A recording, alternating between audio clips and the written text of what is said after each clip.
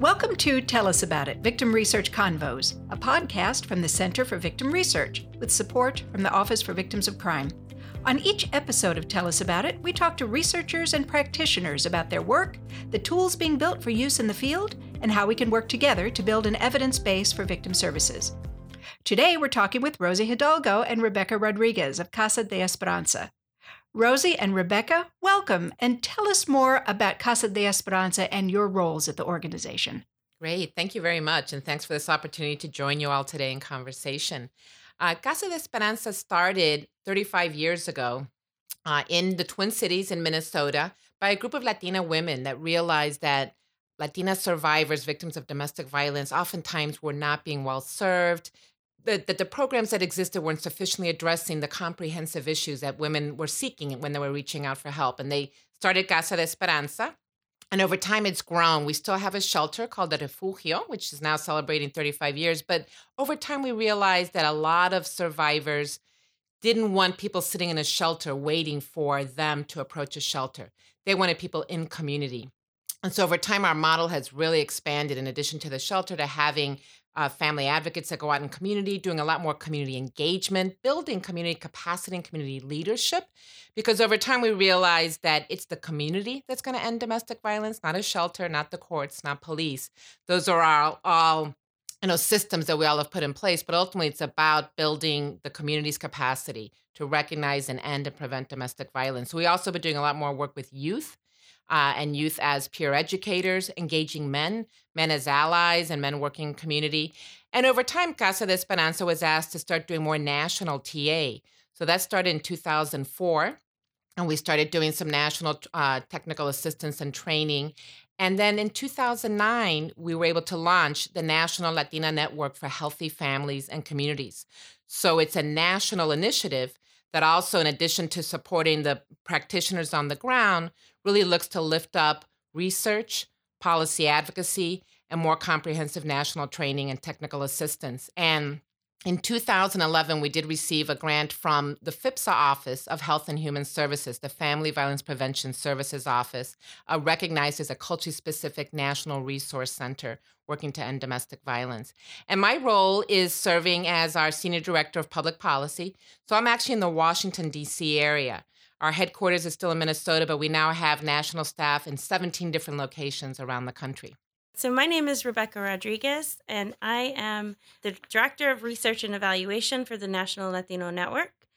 And I came into this work studying under our first Director of Research, Dr. Julia Perilla, when our research center was at Georgia State University in Atlanta, Georgia, and that's where I am now as part of one of the remote staff.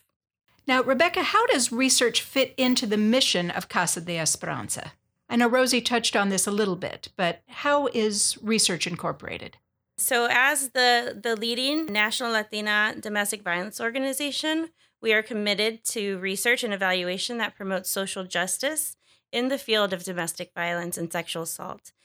So we really use methodologies that lift up the voices and realities of the Latino community. So we do this work both within house and through our partnerships with our Research Advisory Council of nationally recognized researchers and academics that have extensive experience in a variety of fields that are related to Latino communities.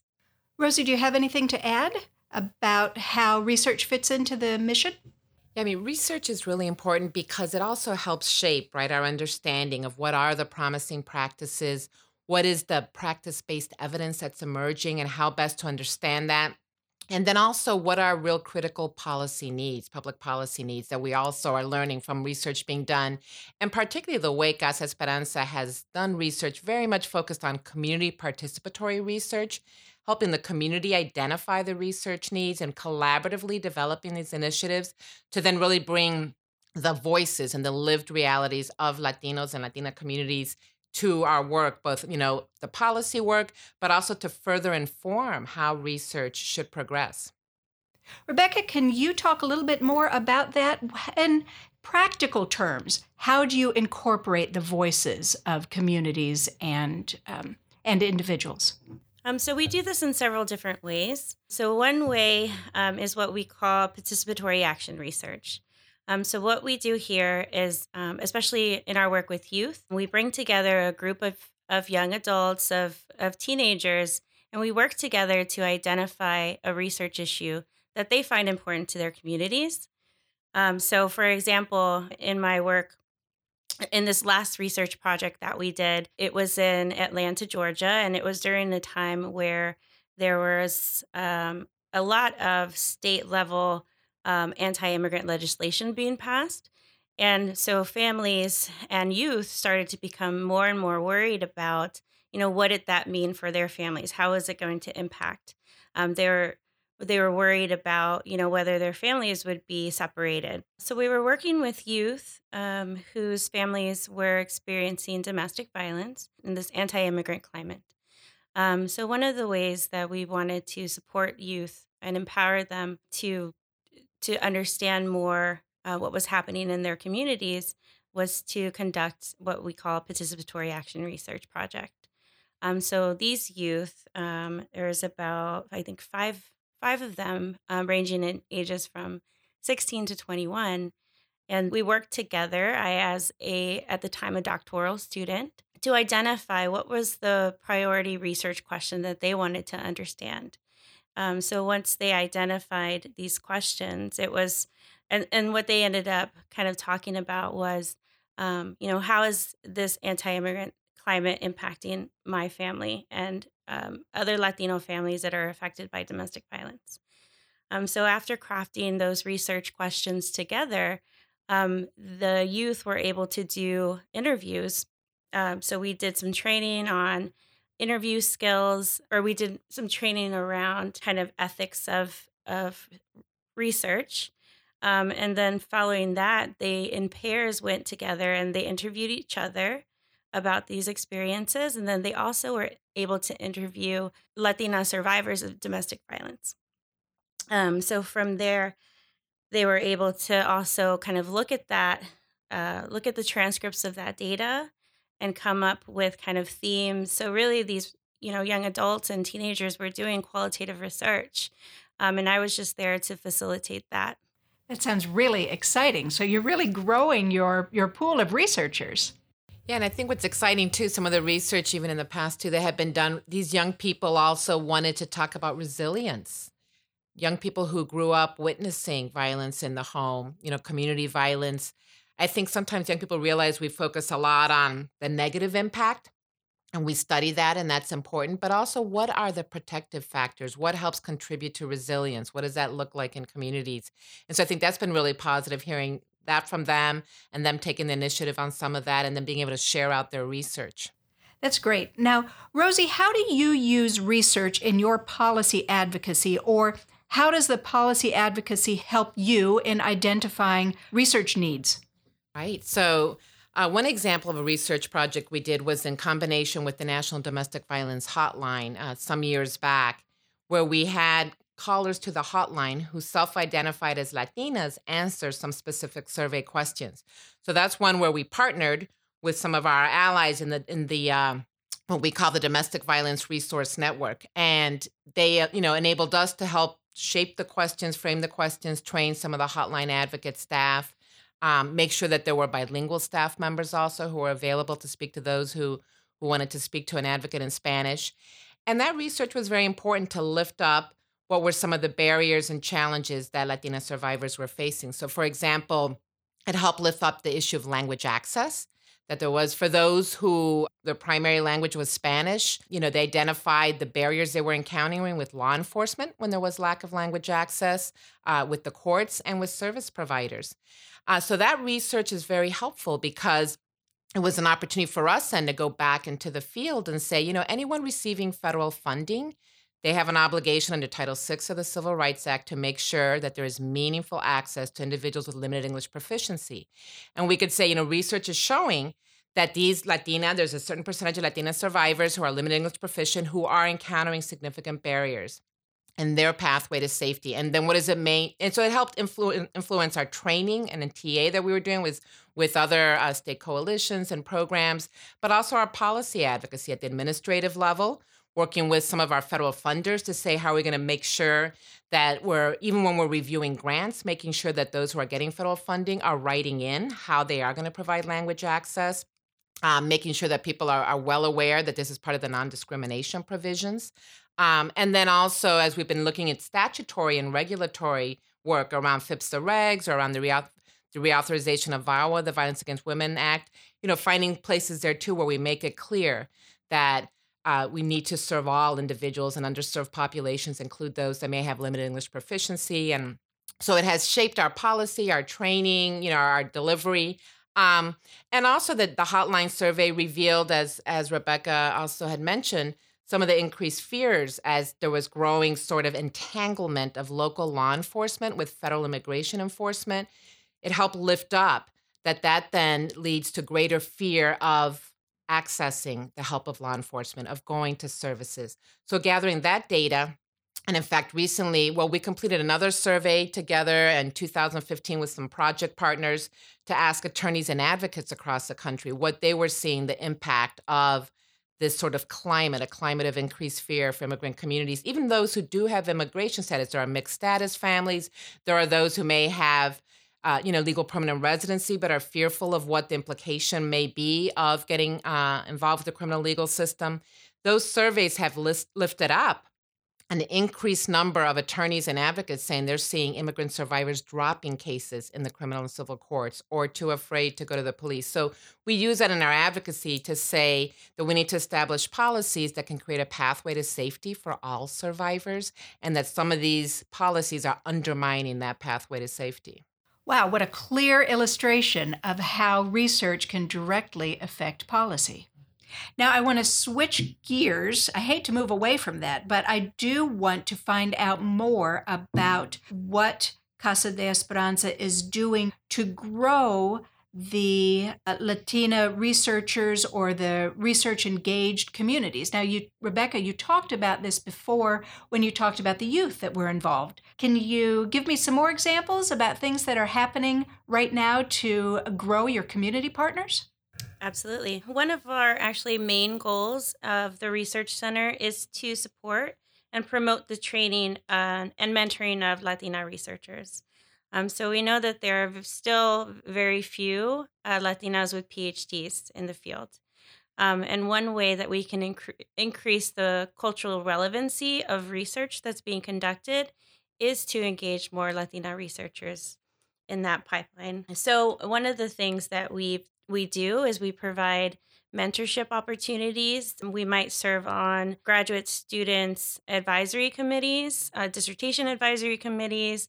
We might write papers with emerging Latina scholars to try to increase the number of Latina scholars. So another thing that we're really excited about is that we'll be piloting a Latina Scholars Program early next year. So we're going to invite 2 Latina scholars to come and work with us in some of these issues and some of the research that we're currently doing.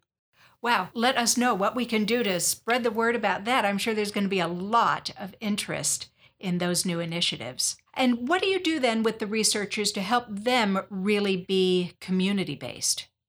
What was exciting to see at this research and policy roundtable also was that there were some researchers who are not Latinas, but who are now more intentionally also mentoring Latinas who are pursuing PhDs in the universities. And they went out of their way to bring 2 students with them. One is actually already has her PhD, who's working with Chris Sullivan. Some people may know Chris, who's been doing amazing research. So she has a Latina researcher who recently had gotten her PhD and is working with Chris. And as Chris has been doing some research in Washington State about housing, how that impacts survivors and the critical need for rapid rehousing, different housing options. Part of that is they're doing a longitudinal study following 400 survivors. And they've been intentional about making sure that the population they're following is diverse, so they can lift up the needs of different communities, including immigrant survivors, including those that may have limited English proficiency. So by her having this researcher on her staff who has a PhD, but is herself originally from Central America, fully bilingual, bicultural, she was saying that she can now do this community research out in Washington State and make sure that it's not good enough sometimes to just translate questions, but to really make sure they're written in the cultural context, and to have interviewers then who are fully bilingual, bicultural, bringing a different trauma-informed lens to that work so that they can engage even in the relationships with those survivors and follow them, have that trust, right? And then be able to capture what the experiences are of all survivors in this long study, but also particularly of the immigrant survivors that are participating in the study. So I think, it really does lift up to me when I was hearing that story, that kind of a partnership and going out of one's way to mentor and to bring in diverse researchers who can, in a different way, then also make sure that we're reaching all survivors to participate in research. Now, CASA is doing so much good research. Rebecca, what else do you all do to get your research out to the people who can use it? So any research project that we do has two components. One will be a report for the field that's tailored for community practitioners, community members, that's freely available on our website. And then we also are adding to the academic literature base. So we'll have a partner paper in kind of your traditional peer-reviewed journal.